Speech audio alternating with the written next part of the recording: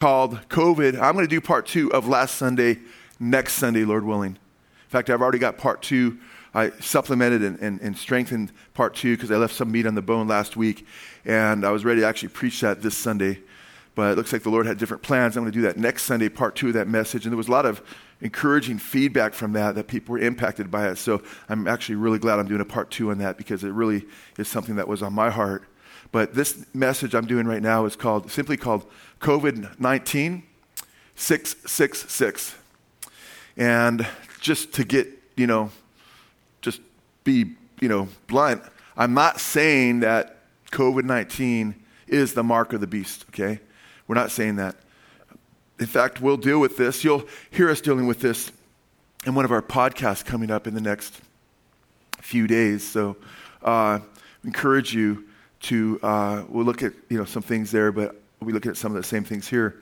But I just thought, you know what? There's a lot of people that listen to our podcast, and I hope you can catch them during the week because we're actually bringing to you, 6+ messages a week here. When you take the messages I'm doing plus the podcast I'm involved in, that's just 6 messages right there. I'm always working on 7 messages, it seems, because I'm always working on videos too. So I want to encourage you guys to check that out. And also especially Friday, which would be Good Fight News, the program that Chad does, that's when we're actually doing the program on Good Fight Radio. So I encourage you to check all those out. But I want to talk about this because I do believe that what's happening here is, I don't doubt that COVID-19 is very real, okay? I don't doubt that it very likely came from a bat, whether the bat was at a Wuhan wet market or whether it was a bat being explored in the laboratory to create or marry viruses or to find better ways to fight viruses. I can't know for absolute certainty, but I do know this. By the way, I have some messages ready for you on what the Lord says about bats and about what the Lord says about watching out for certain creatures and so forth, that this never would have happened if the biblical principles were intact and they were reflected upon. But we'll get to that another Sunday. I worked several hours, probably over 100+ hours through the last several years off and on this. And these messages have been ready to go for something like this. In fact, almost about 9-10 years ago when there was another serious flu, I almost revealed it then. I said, no, I'll wait till another time. Boom, lockdown. Okay.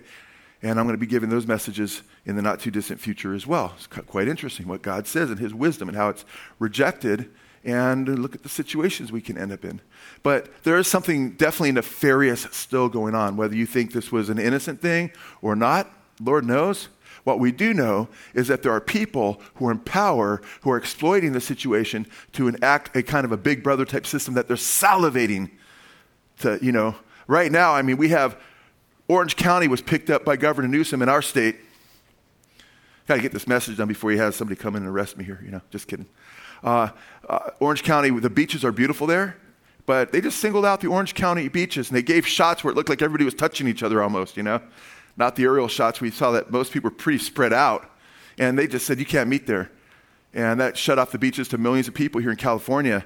But I thought about it because I was driving to do some podcast shows a couple weeks ago, and Newsom was being interviewed on the radio as I was driving. I was catching up on the news.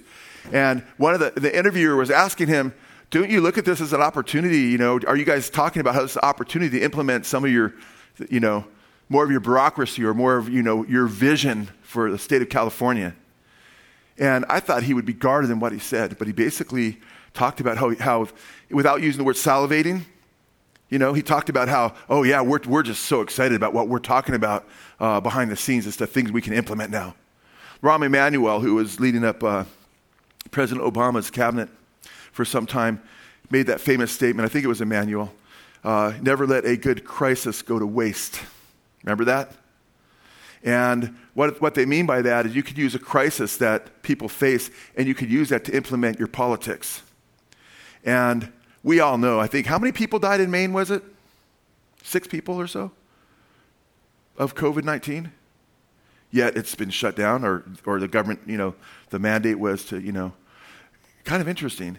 And I know, and I'm trying to be very, very careful here because there were all these Monday morning quarterbacks that look back and said, okay, why'd we do this? Why'd we do that? Why'd we do this? On both sides of the aisle when it comes to the politicians, And I thought, you know what? And you could watch videos of the left pointing out guys on the right that were somewhat careless in some of their statements, and you can see huge videos of guys on the right pointing out the left. Oh yeah, New York governor, mayor saying, oh yeah, just go mingle with one another. Nancy Pelosi saying, oh, Trump hasn't been handling this right, but guess what she's doing? She's going and hanging out Chinatown, encouraging people to just all hang out with each other, but then she's acting like she was so careful and Trump hasn't been careful. And I just thought, this is so ridiculous, And there's a bigger picture going on though. So as we get in this and we see the sparring going back and forth and everything, what a lot of people don't realize is basically we're not us, but society's like the frog in the pot, And how do you cook a frog? You throw him in hot water, he'll jump out.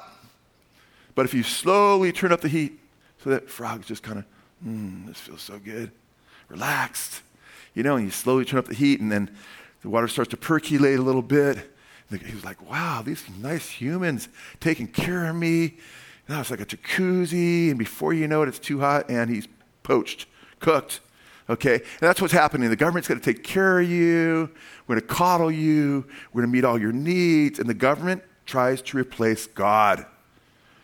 The government is not God.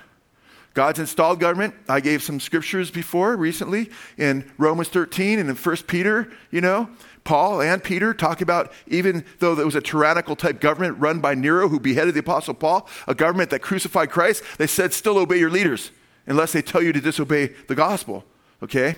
So we've looked at that side of it, but at the same time, I emphasize that when the apostles were whipped and flogged and told that they couldn't preach the gospel anymore, they went and preached and they said, better obey God than men, amen? So we always put God's word before man's word. Doesn't matter what they say. They throw me in prison by the grace of God because I won't shut up and I won't keep preaching the gospel. What am I going to do? Keep preaching the gospel. I better. I'll tell you what, you know why? What if all kinds of people were dying from COVID-19? I'm talking about not in the tens of thousands in our country, but in the tens of millions. And we had the antidote, and we knew we had it, and it was healing people. And the government said, you can't use it, though.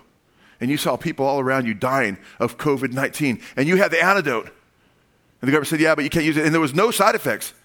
And not only did it make them healthy, instantly all of a sudden they were cured, but all of a sudden they were happy, and they had joy.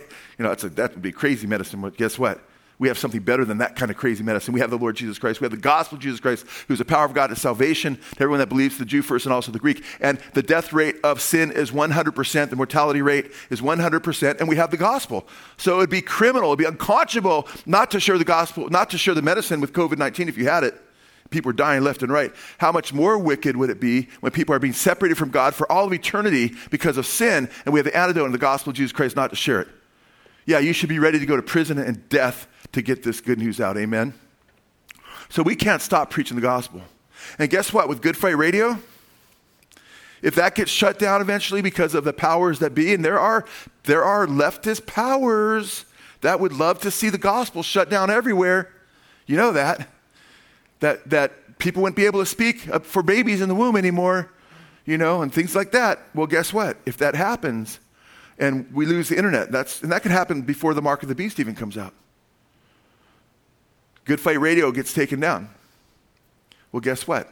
Then guess where we could go? It's kind of hard to stop short wave. It's kind of a worldwide phenomena. Then we go short wave. So I'm really excited about the Good Fight Radio situation. But I want you to turn to Revelation 13 because the Bible talks about a system that's based on technology that will be based on a big brother Antichrist system where everybody has to take a number to buy or sell. And that's where we're headed. Revelation chapter 13, verse 16. And in verse 16 is specifically talking about the false prophet who gives, and it says he causes all. He causes all the free and the, it says he causes all the small and the great, the rich and the poor, and the free men and the slaves to be given a mark on their right hand or on their forehead, and he provides that no one will be able to buy or to sell except the one who has the mark then he tells us what it is. Either the name of the beast or the number of his name. So the mark that people have to take in their right hand or in their forehead is either the name of the beast, his actual name, or the number of his name. Okay? And then in verse 18 it says, here is wisdom, let him who has understanding calculate the number of the beast. For the number is that of a man, and his number is 666. So as Christians, we're called, those who have understanding, to calculate the number of the beast, for his number is 666. Now it's interesting when you think of this is a command for those who have understanding. By the way, it's really interesting because this is talking about the coming Antichrist. In the book of Daniel, it reveals much about the coming Antichrist. In chapter 9, it talks about him and how he'll abominate the temple. And then Jesus in Matthew chapter 24 talked about those who have understanding. He quotes from the book of Daniel, or he refers to the book of Daniel and the abomination of standing in the holy place. Let those who are in Judea flee to the mountains. And here it's let those who have understanding regarding the Antichrist, that they're called to calculate the number of the beast. In fact, I love, more than any time in church history, I love to read the church fathers. That's when the church was most pristine in the first few centuries of church history, for the most part, before all these different false doctrines had come in. And there were some false doctrines he had to deal with then as well, just as Paul had to deal with them in the very first century and correct most of his epistles are correcting bad behavior, or all of them pretty much, or bad doctrine. So I'm not ever looking at these as, the church fathers as a pure fount, but it's interesting to look at them because they recognize that the church would face the tribulation period. In fact, Irenaeus spent a lot of time actually counting the number of the beast, calculating the number of the beast, who it could be. But then he stated that ultimately the Antichrist probably isn't here today because we still have the Roman Empire ruling, and there has to be a dissolution of the Roman Empire, which there was not long after he said that, a dissolution of the Roman Empire and 10 nations that will rise that will give their power to the Antichrist. So he couldn't know then, but even though Israel wasn't a nation at the time, even though he recognized there wasn't this confederacy of nations that could exist because Roman Empire was ruling the world, he still was interested in, and I think that's interesting because now we live in a time when we're 2,000 years closer than from the time of Jesus, right? 1,800 years or so closer than the time of Irenaeus. And now we have a technological system because in those days they couldn't give you a number on your right hand or forehead, every nation, people, and tongue on the planet. Could they? Today they can. And I've given messages where the technology that's required for the end times to take place did not exist when so many of those prophecies were given. But now it does exist. And what's interesting about this is we're warned about this number being in the right hand, and the preposition could be in or on, but in the right hand or on, and I believe it'll probably be a computer chip, and you'll be able to buy or sell. Now, just a few years ago, people would think, I would never take such a thing. Well, true Christians for sure, but a lot of people that aren't Christians, that just are concerned with privacy rights and the government ruling their lives in such a way, all kinds of people, it's like, I'd never take it. Now people are just like, I'd take it to get toilet paper. I'd take it to get food. A lot of people right now have been conditioned to just whatever the government will give me, whatever freedoms they'll give me, and we're the frog in the pot. And we're being conditioned. And it's quite interesting when you look at what's going on. And I've been watching technology since I was a new Christian because I remember I was a brand new Christian. I was reading the scripture. I wanted to know what the world was saying, what the Lord said about the world, where it was going. And I remember some things that shocked me early on as a Christian. Brand new Christian. I go to Crown Bookstore. Apple Computers was new. And I thought, isn't that interesting? That Apple computer, and I was in the Word, and all of a sudden their computer, some of their advertisements, Apple, the whole apple with the bite taken out of it, what's that? The Bible doesn't mention what kind of fruit, but that's a symbol of the fruit of the tree of knowledge of good and evil. And the computer is knowledge. I mean, where can you get the knowledge of good and evil better than the computer today? And I thought, isn't that interesting? And they call it Apple Computer. And one of the books I looked at, or one of the advertisements I had seen, was, I think it was Adam and Eve at the tree with the serpent, Apple Computers. Sometime back then, I can't remember when, but I was like, wow, isn't that, well, it was obvious. Steve Jobs, the US Festival, all the rockers getting together, just unite kind of thing. And then it was interesting because Now today, a lot of those that are Apple, Microsoft, a lot of the leaders in the computer world boast about taking ayahuasca, which is a hallucinogenic drug that opens you up to the demonic world. And these are people, a lot of people that are at the forefront of this whole movement. And it's all connected to the same movement. And I thought it was very interesting that, and I found this out sometime later, because I didn't buy an Apple computer then, I found out that guess what? The first Apple computer, guess what they put the price as? $666.66. Just a coincidence. Hey, I got some swampland for sale in Florida if you want to buy it, you know. No, I'm just kidding. I don't. But you know what? Come on, guys. It's the same spirit. If Satan leaves his fingerprint. The first Apple computer was retailed at $666.66. I told that to a brother that's in the computer world. He was like, he looked it up. He goes, "You're right." I go, yeah, no doubt. And you could try to explain these things away, but, you know. And now I think it's interesting that Bill Gates, leader of Microsoft, which I think 75, 80+% of the people in the world use Microsoft. Pentagon, I think, uses Microsoft for the most part. And Bill Gates, he is a scary character for a number of reasons. Oh, you know, he's into charity and so forth, and he just built 7 buildings, you know, to help people, you know, with regard to getting vaccines and so forth, and on and on and on. It's like, I don't care how much you do. When you are a rabid funder of killing babies through abortion, I don't care what else you say after that. Well, you know, Hitler did some good things. When you're involved in a Holocaust and you're acting like it's no big deal and you're talking about caring for other people, supposedly, at best, the guy is very, very, very, very, very mixed up, right? If you want to even give him that kind of credit, you know, I leave him before God, but what he's doing is quite interesting. Now, we have to be careful because you have a lot of people, and you got to be really careful with the conspiratist because you got to document everything. So you could go to the left and you can watch, you know, Rachel Maddow, you know, talk for 3 years about how Trump had colluded with the Russians and there was evidence and so forth, and then he's totally cleared, you know, and wasted millions and millions and millions of people's hours, and their ratings shot up. She made a lot of money, I'm sure. All she was missing was the tinfoil hat, though, you know. But you know what? We got to be careful on those who are more conservative can jump on things, and then they can jump from this to that. So we got to be careful because some people are saying, I want to say, the truth is often somewhere in the middle. Because some people are saying, Bill Gates is the one who started this, he's the one who calculated to, you know, start COVID-19, and he's unleashed it on the world.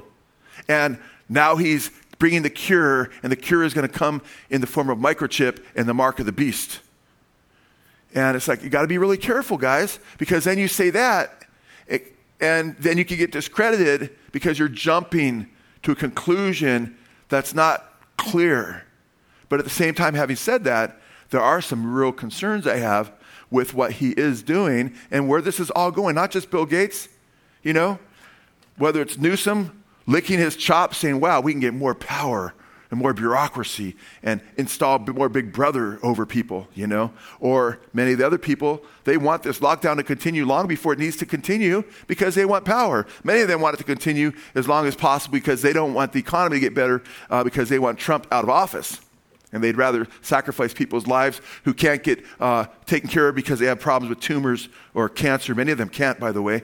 Can't get taken care of by the hospitals because so much has been shut down that it's been estimated by many that there could be many more deaths because of suicide, domestic abuse, depression, anxiety, cancer, all kinds of different things than actually deaths that happened by coronavirus. Is that true? I don't know. I do know I've looked at the stats on their side. Either way, it's crazy, and the lockdown should not take place any longer than it has to. Now, what's the exact way to go forward? I don't claim to be an expert on that because it's probably different for every state, and we aren't able to totally track the virus in a perfect way, so there could be some mistakes made on the way. I can guarantee you this.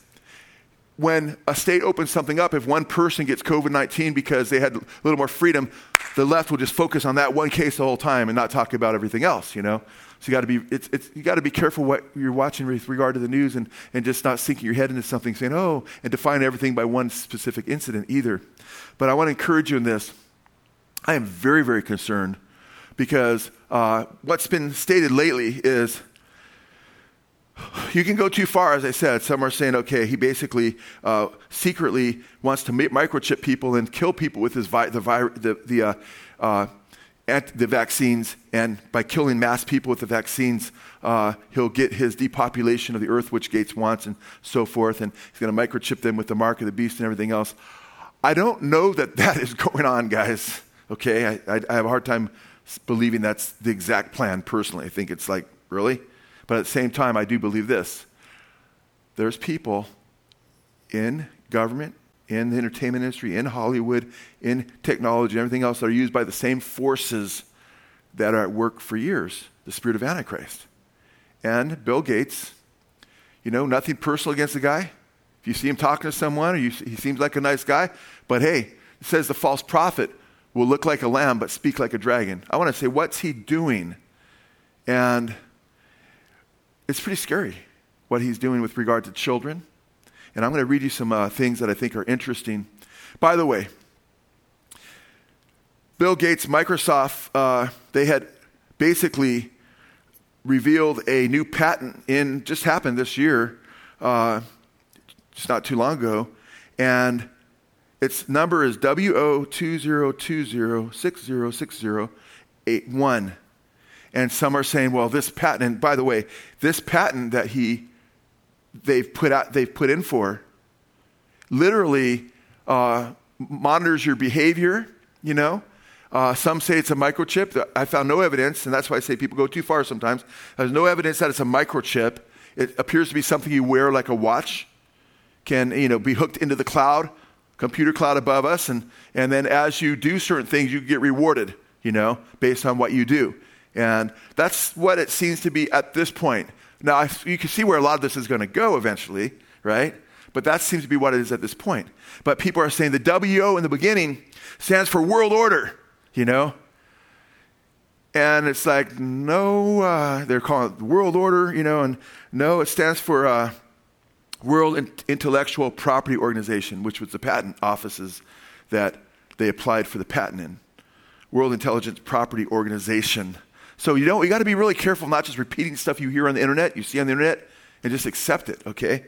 But what is interesting to me, and I think this is very interesting though, is the patent number for this cryptocurrency that you wear that reads your behavior and rewards you based on your behavior and so forth. What's interesting to me is they published it with the numbers WO/2020, which is what the year the patent was put in for. And then guess what the next 6 digits are? 060606. Out of the infinitesimal, I should say, or the seemingly infinite amount of numbers you could have got, right? You get 060606.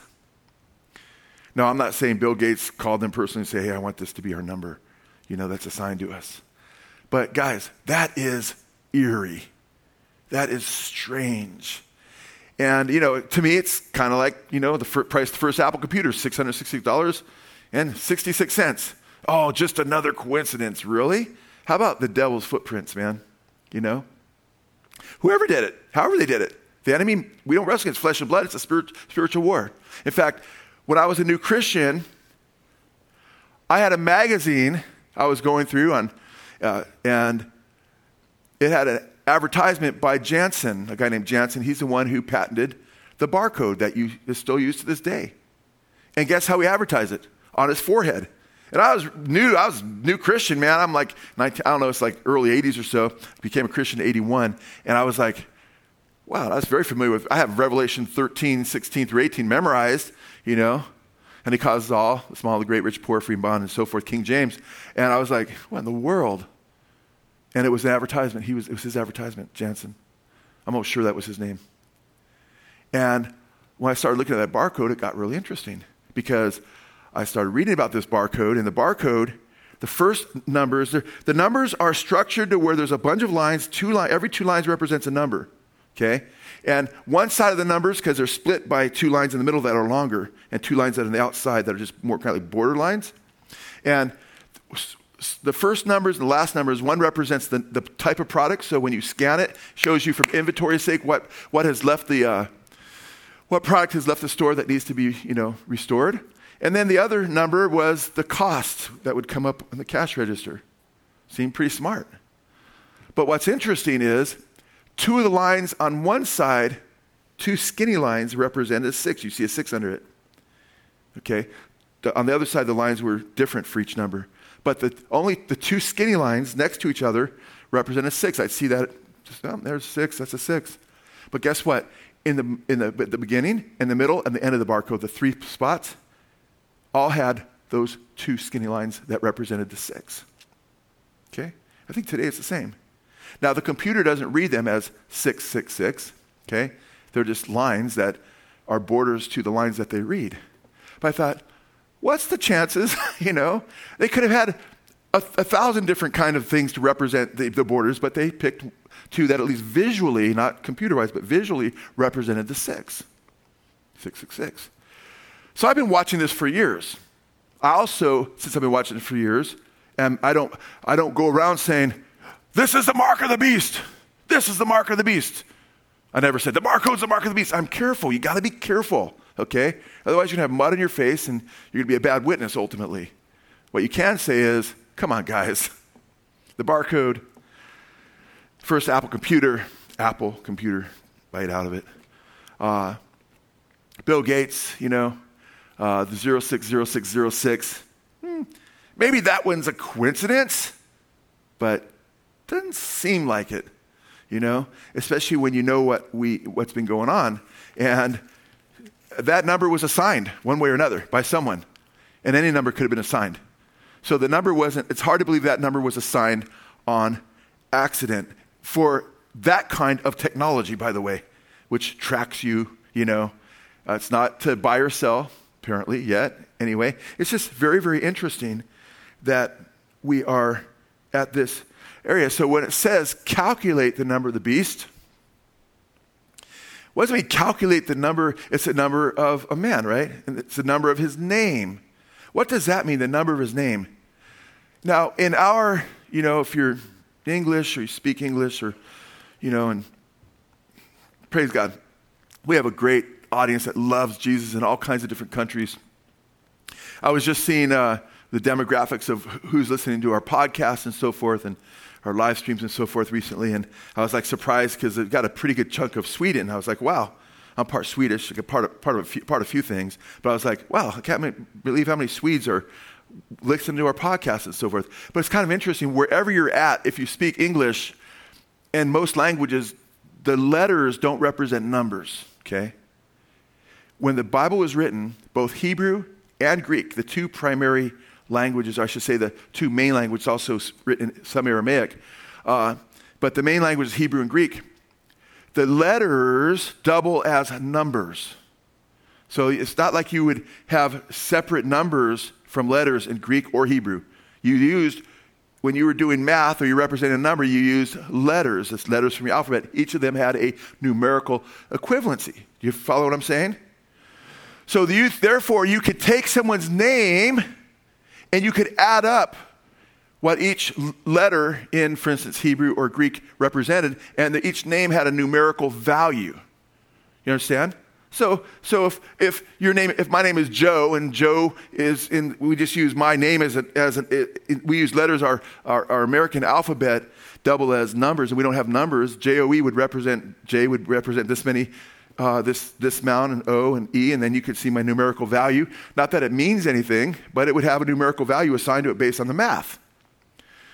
It does mean something with regard to the Antichrist, though. And by the way, when Pompeii they went to the ruins and they dealt with the ancient walls of Pompeii, someone wrote on the wall, I love her whose number is 545. Because whoever he loved, her name value was 545. And he wrote it kind of as a riddle, but people could probably figure it out if they're in the village and say, who loves 545? Who's 545? So people knew a lot of times the value of their name numerically, And it's interesting The seventh day is the last day of the week, amen? The first day of the week is Sunday, which the early church fathers also called the eighth day, a new beginning. It's like a number of new beginnings, the resurrection. Guess what the number of Jesus' name is? Yeshua, or I should say, Jesus in Greek. 888. No kidding. Jesus is 888. You can do it. I've looked at each of the letters: iota 10, eta 8, sigma 200, omicron 70, upsilon 400, and sigma another 200 brings you to 888. Isn't it interesting? Well, the numerical value of the Antichrist name is what? 666. So somehow you can look at the numerical value of his name. Now, if you're speaking to people and you're writing in Greek, it may be that the name is supposed to be say it's a non-Greek, right? But someone's name can be transliterated into Greek, what that value might be. Or for instance, people would try to say Nero was the Antichrist. And some preterists say, yeah, the number of his name is 666, and they give his name with his title, but they have to add an N onto his name to get it. It didn't work. They just wanted to believe the Antichrist came, so they just added an N to his name, when that wasn't how you typically write his name,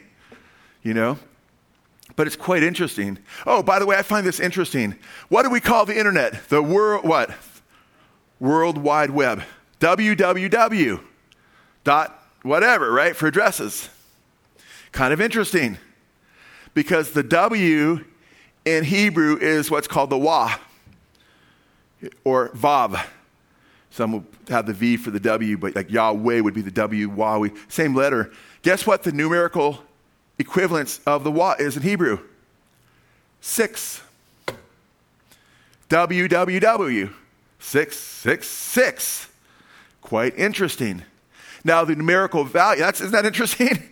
It's kind of just all crazy, Look at what's that most popular, one of the most popular power drinks, Unleashing the Beast, it says. Kind of interesting.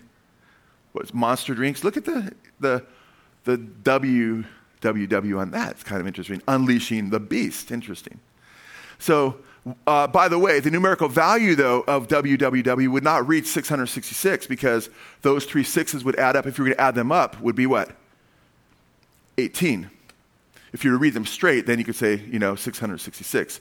But we're probably talking about the numerical value of somebody's name. So this is all quite interesting. By the way, Bill Gates, he's Bill Gates the third, by the way. And I was talking to Tony during our last podcast for this, which will air this coming week, of how familiar he was, and I knew he was with ASC, American Standard Code for Information Interchange. And he is, because he uses it. It's the most common used format for text files, in the computer language. So it's just interesting that Bill Gates III, because each number has a value. For instance, Bill, B is 66. And as I'm telling Tony, he's looking this up on his computer, looking at the numerical value of the American Standard Code for Information Intercourse or Interchange. And he's like, yeah, the B is 66. B-I, Bill. The I is 73. The L is 76. And XL is 76. Gates, 71 for G, 65 for the A, 84 for the T. E is 69. S is 83. That's Bill Gates. And then each one, 3 numerical, the capital numerical value, the third, he's Bill Gates the third, which is not his whole name, but that's what he goes by, is just one and one. That's 3. You add that all up, and it's 666. Are you saying Bill Gates the Antichrist? Oh, you're right, Joe, he is. No, I'm not saying that. I'm just saying this is interesting. Irenaeus was checking these things out, and we're foolish not to check some things out because we're commanded in Scripture, let whom has understanding calculate the number of the beast, for it's the number of a man. So guess what? Being a student of the Bible and being a student of prophecy, when people come to power and they're vying for more power, you betcha I'm checking them out. Whether it's because the computer code is the language of the day, which is kind of interesting, Bill Gates III, And I don't say he's the Antichrist. Now, if he all of a sudden comes to power and the UN's like, man, this has been such a philanthropist, and he's done such good works and so forth, and he's for our liberal agenda and everything. Let's put him in power. And he starts working with, the imams or whatever, the Pope, and they start talking about this new world order. Woo, yeah, I'll be looking at him. And that may not even be the code right there. It may be something else going on, I'm not saying that's even it. But right now, I always joke. I even did my wife's name to make sure before I married. No, I'm just kidding. I did not. I never thought about that until just, my wife's more like an angel. But you guys, we need to look at these things and check them out, see where they're going. And I'll tell you why Gates is very scary to me.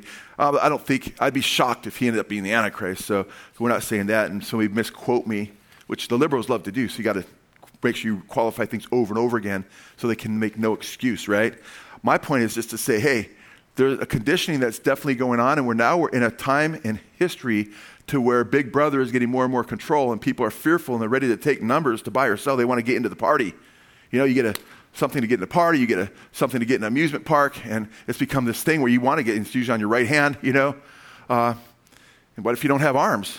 Your forehead. What if you don't have, there's all kinds of different things. And by the way, it would save a ton of trees. It'd be good for the environment. People think it would look at all the crime going around right now. And crime's getting worse and worse, especially as they're we don't want people to get COVID-19, on the streets. And the criminals, 7 very dangerous sex, just really, here in California, I think it's California, offenders, I don't know if they were rapists, child molesters, or both, were set free, just set free on the streets.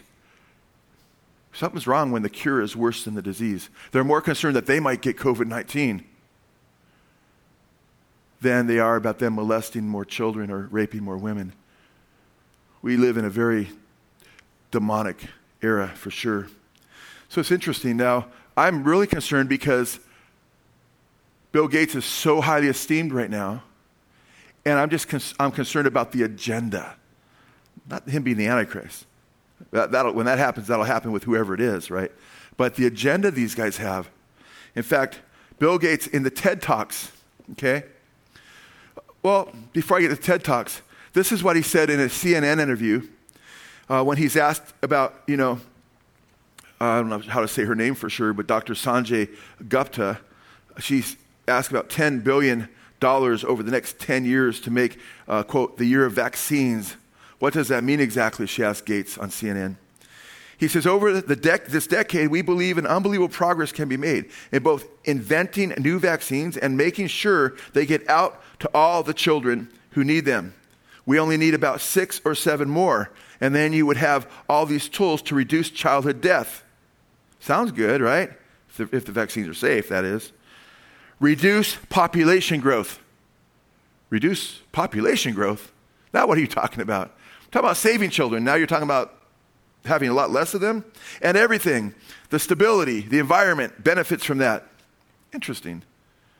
How is he going to reduce population growth?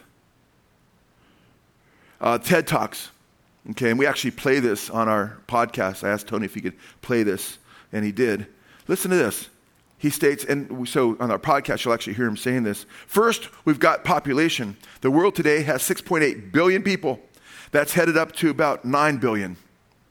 Now, if we do a really great job on new vaccines, healthcare, reproductive health services, what's that? That's code for abortion and mass killing babies, a holocaust against the babies, for the most part. And then he goes on to say, we could lower that by perhaps 10 to 15%.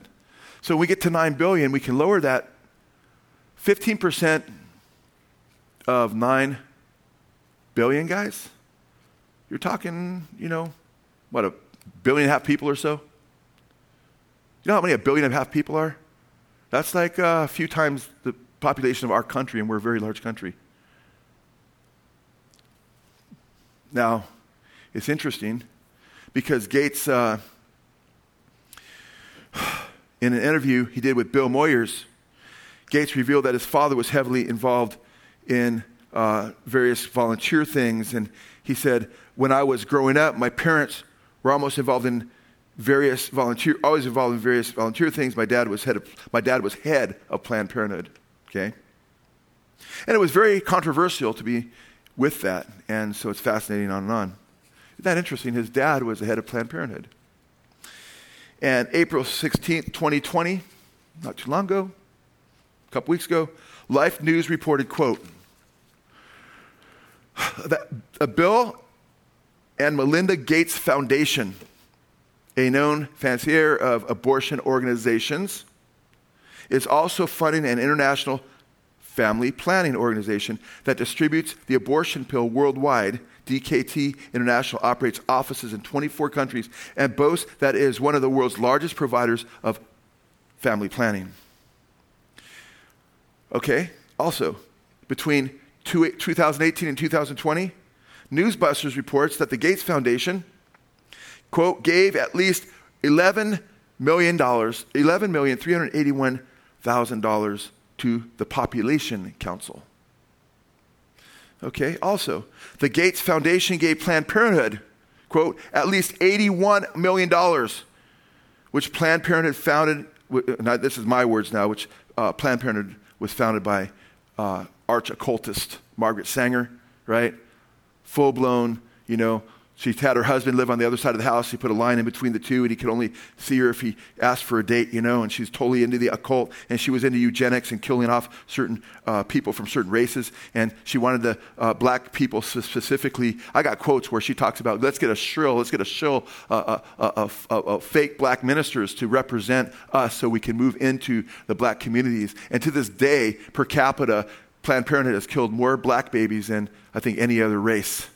They target them. It's wickedness. It's racism. So she was a eugenicist that was actually working with people associated with the Nazi Party, And now, and I think, was it Hillary Clinton said that she's her hero, Just wicked, guys. We have a whole video called The Dark Secrets of Planned Parenthood, which we get into this, so you can check that out. That I did 5-6 years ago or so. So this is all really, really crazy when you think about it. Sick. $81 million Gates gave to Planned Parenthood. I mean, think about that, guys.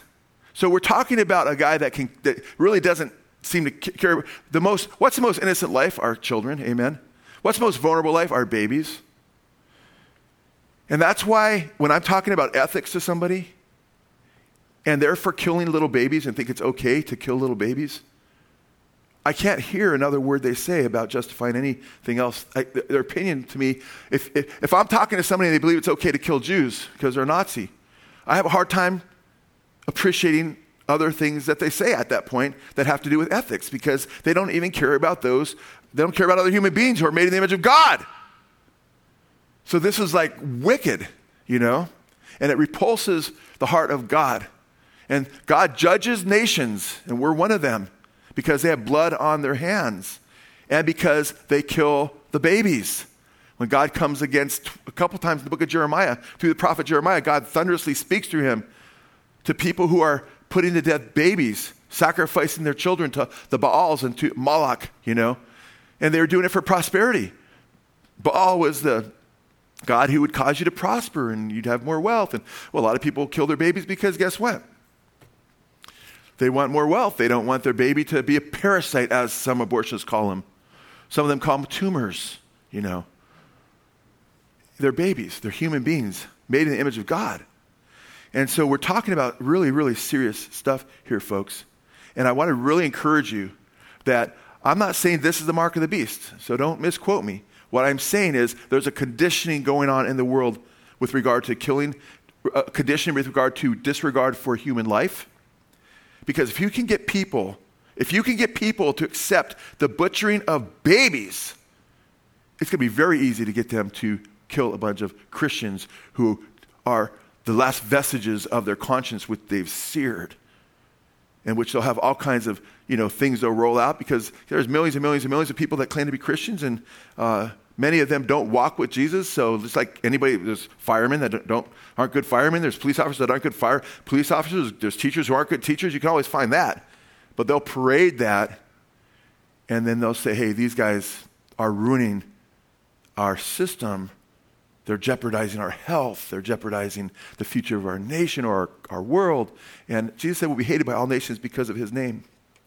Now, there'll be judgment for those who take the mark of the beast. Revelation 16, verses 1 and 2 says, "Then I heard a loud voice from the temple saying to the 7 angels, 'Go pour out your 7 bowls of God's wrath on the earth.' The first angel went out and poured out his bowl on the land, and ugly festering sores broke out on the people who had the mark of the beast and worshipped its image." Isn't that interesting? They've worked with biochips and so forth, and they found out that with lithium batteries, things of that nature through the years, that there's concerns that it could affect us in our health. Isn't that interesting? Whether it does or they might think they perfected it, but guess what? God's going to say, boom, he'll unleash a judgment upon them. And in Revelation chapter 14, it says, it talks about a third angel following, and he's talking about drinking the wine of God's wrath. And he talks about those who take the mark of the beast. They will be tormented with burning sulfur in the presence of the holy angels and of the Lamb. And the smoke of their torment will rise up forever and ever. There will be no rest day or night for those who worship the beast and its image, and anyone who receives the mark of its name. This calls for patient, listen to this, verse 12. This calls for patient endurance patient endurance on the part of the people of God who keep the commandments and remain faithful to Jesus. Yes, Christians are still there. Amen. The church is still there, by the way, guys. This is addressed to the church, book of Revelation.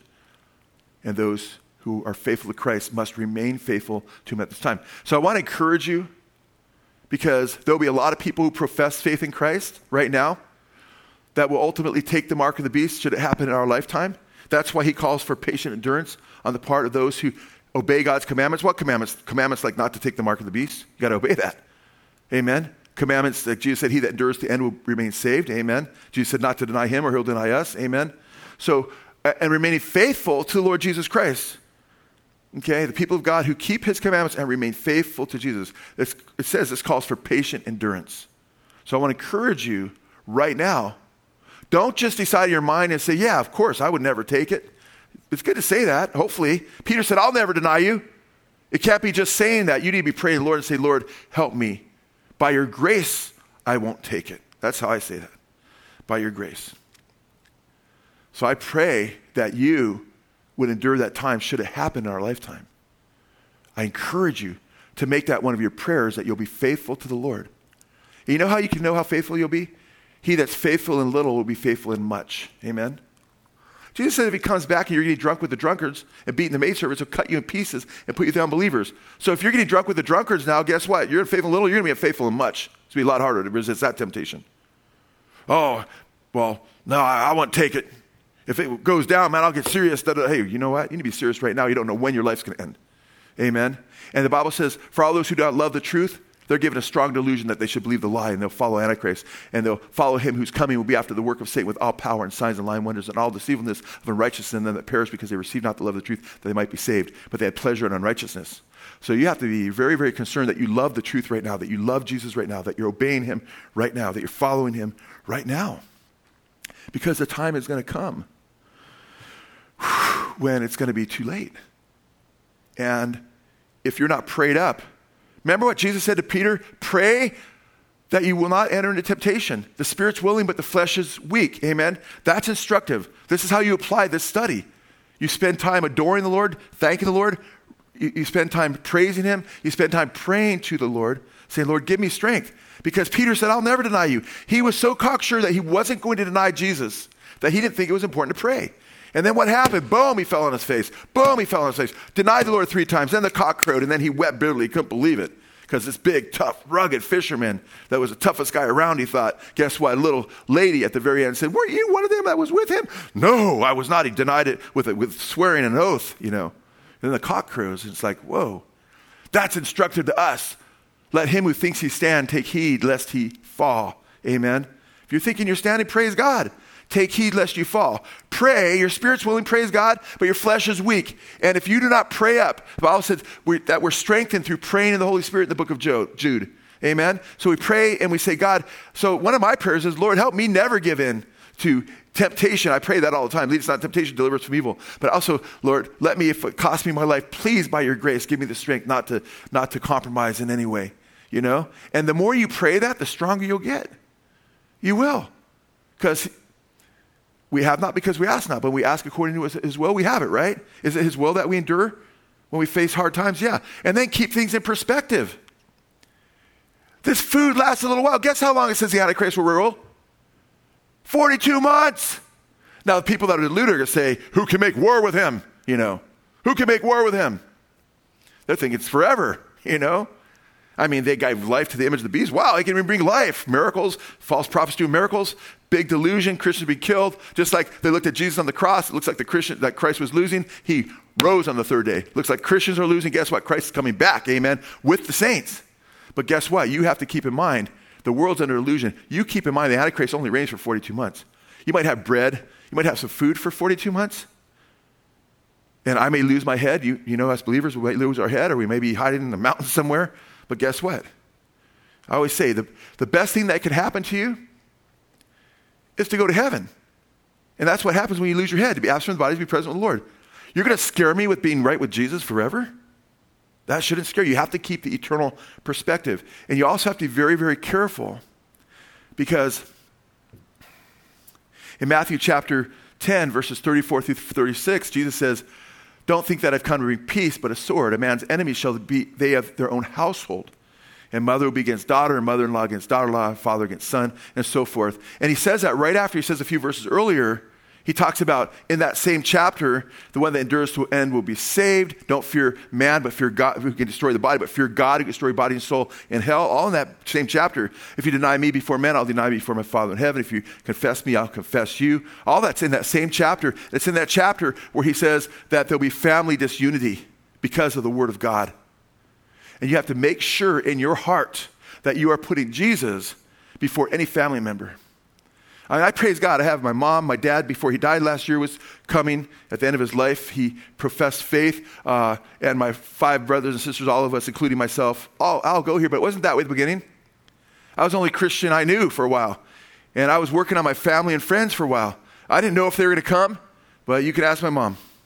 Well, a few of you can ask your mom, because we got this distancing going on, but it was all about Jesus for me, and I was hoping and praying they would come along. I was witnessing. I became the Jesus freak in the house. I was pleading with them to come to Christ. I didn't know they were going to come along. But you know what? What was first in my life and what is first in my life by God's grace today is my Lord God and my spiritual family. Thankfully, my natural family became part of my spiritual family, because otherwise I'd have to leave them behind. But I didn't say, okay, who do I want to, a girlfriend that I had as a believer before Lisa, only one girlfriend before I met Lisa as a believer. I had, there's BC, of course. Is, guess what? I had to make sure she was following Jesus, the same Jesus. And we thought we were going to get married and everything, but didn't work out. And it was very painful. It was like my Isaac on an altar at that time. Because I thought, wow, this was God riding off in the sunset, horseback riding together, beautiful gal, it looks great. Whoa, where's she at spiritually? I remember on the floor in my room, bawling like a baby when I told her we can't be together. We can't get married. My heart was in it, but guess what? Heart and soul were mostly in Jesus, right? So I had to count the cost, And I was already doing that with my family. If they weren't going to go follow Jesus, I had to keep following Jesus. And guess what? The best way for me to get them to follow Jesus was not by compromising and acting like I was with them and not following Jesus, because that would never lead them to Jesus. I need to let them know that I was for real, and Jesus is for real. Amen? And then one by one, my mom, my dear mom, it hurts to see with a black eye, Mom, but praise God. You're better today than you were a couple days ago. Gave a salvation call. She came up to the altar, returned to Jesus, hasn't turned back since. It was great to see every single one of my family come. But you know what? I was going to follow Jesus with them or without them, and I'm so glad it's with them now. You need to say, hey, whatever my children decide to do, or my spouse decides to do, or my parents decide to do, I'm going to remain faithful to Jesus. Because guess what's going to happen, guys? The time's going to come when people are going to betray each other, even family members, because they're hiding out, or they're not going to take the mark of the beast, or, and we read in Mark 13, verse 11, but when they arrest you and hand you over, do not worry beforehand what you will say. Instead, speak whatever you were given at that time, for it is not you who are speaking, but the Holy Spirit. Recognize the Holy Spirit will be with you and he'll empower you. God has not left us orphans. Jesus said, I'm with you always, even to the end of the age. So we have the Father, Son, and Holy Spirit all with us. Brother will betray brother to death, and father his child. Children will rise up against their parents and have them put to death. Catch that? Children will rise up against their parents and have them put to death. You will be hated by everyone because of my name. But the one who perseveres to the end will be saved. Wow. That's heavy. That's heavy. That means right now. So you know what? You know how you can make sure you have victory now or then if it comes down to it? Is that right now you're not putting your parents, your siblings, your children before Jesus. Okay? God loves your children far more than you do. Okay? But would you sell out the Lord? Would you betray the Lord and the brothers and sisters based on some familial relationship of someone that doesn't really love God and allow your relationship with the Lord to be destroyed? How wicked is that? Jesus says, you must love me. Same chapter, by the way, Matthew 10 that we were in earlier. You must love me more than you love mother, father, children. We have to put him first. Otherwise, that's an idol. I knew that. When I was reading the scripture, I was like, wow, Lord, I'm a new Christian. And I already belonged to him, but I was like, wow, I need to make this clear. And I memorized a lot of scripture as a new believer. And I memorized Matthew chapter 10, verses 34 through 36. You know, think not that I come to bring a sword or peace, but a sword. A man's foes shall be they of his own household, King James, and on. Because I wanted to make sure that I was faithful to Jesus to the end. Okay, and that's why the Lord's called me, because he wants you to make sure, he wants me to preach in such a way where we know what his word says. Amen? In fact, guess what? When Lot was taken out of Sodom and Gomorrah, right? Guess who reneged? Guess who was going with him for a while? His wife, right?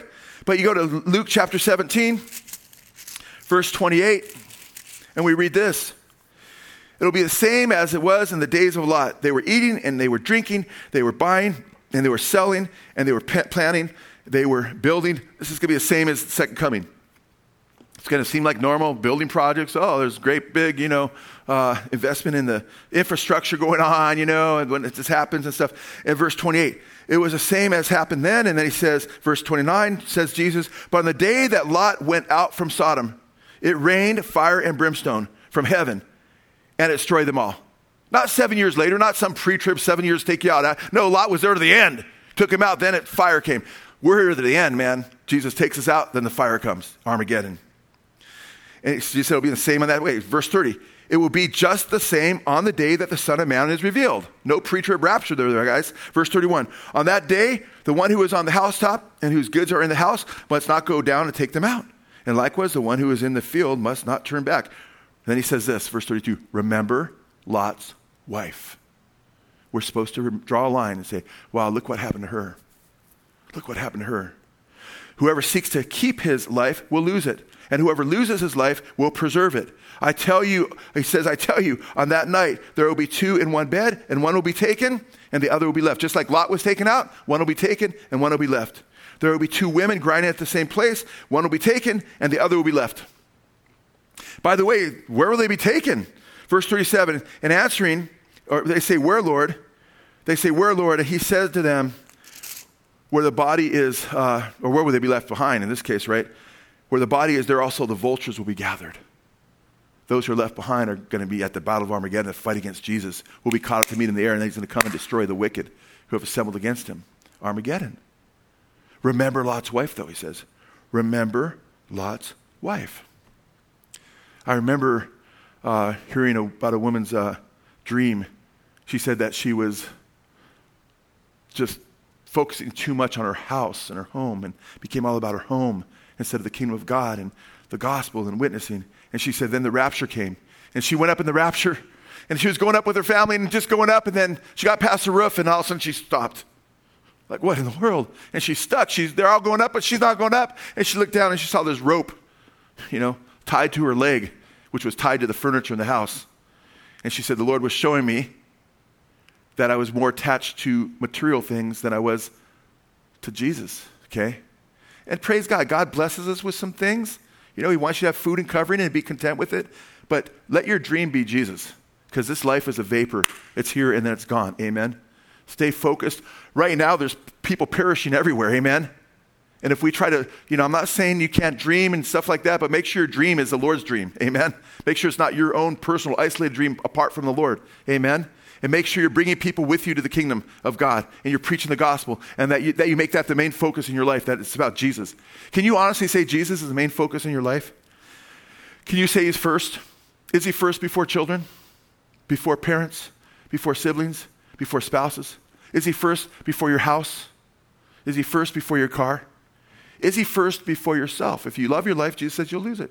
If you lose it, then you'll save it. If you lose it, you'll save it. If you lose it, give it to him, you'll save it. If you save it, it's my life, I'm going to do it. What do I? Then you're going to lose it, because no, you were created by God. Amen? So I know we covered a lot of different things, a lot of different ground, but I want to encourage you that we have our eyes on what's going on right now, politically, spiritually, technologically, with regard to life issues, regard to the call that we have. Let's not be dissuaded from continuing to put Jesus first, from continuing to share the gospel, from continuing to love one another, amen, because the love many will grow cold, and continuing to make sure that we don't put our trust in government. The Bible says, cursed is the one who puts his trust in man. Amen? But make sure your trust is in Jesus. Having said that, praise God. I told you guys last week, please try if you can to have communion with us. And if you weren't able to get it together this week, see if you can get some grape juice and some unleavened bread for next week. Amen? But praise God, because Jesus said we're supposed to do this in remembrance of him. And praise God. The Bible actually says in 2 Peter chapter 1 that talks about certain people that become short-sighted and blind, and they fall away. And it says they forget that they were saved from their past sins. That can happen. Don't let that happen to you. Remember what Jesus did for you and continue to put your trust in him. Father, we thank you for the bread which represents your son's body, and we partake of it in Jesus' name.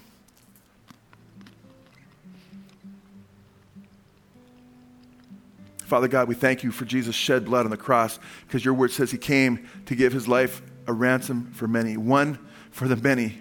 They tasted death for everyone. And we thank you for the cup which represents his shed blood.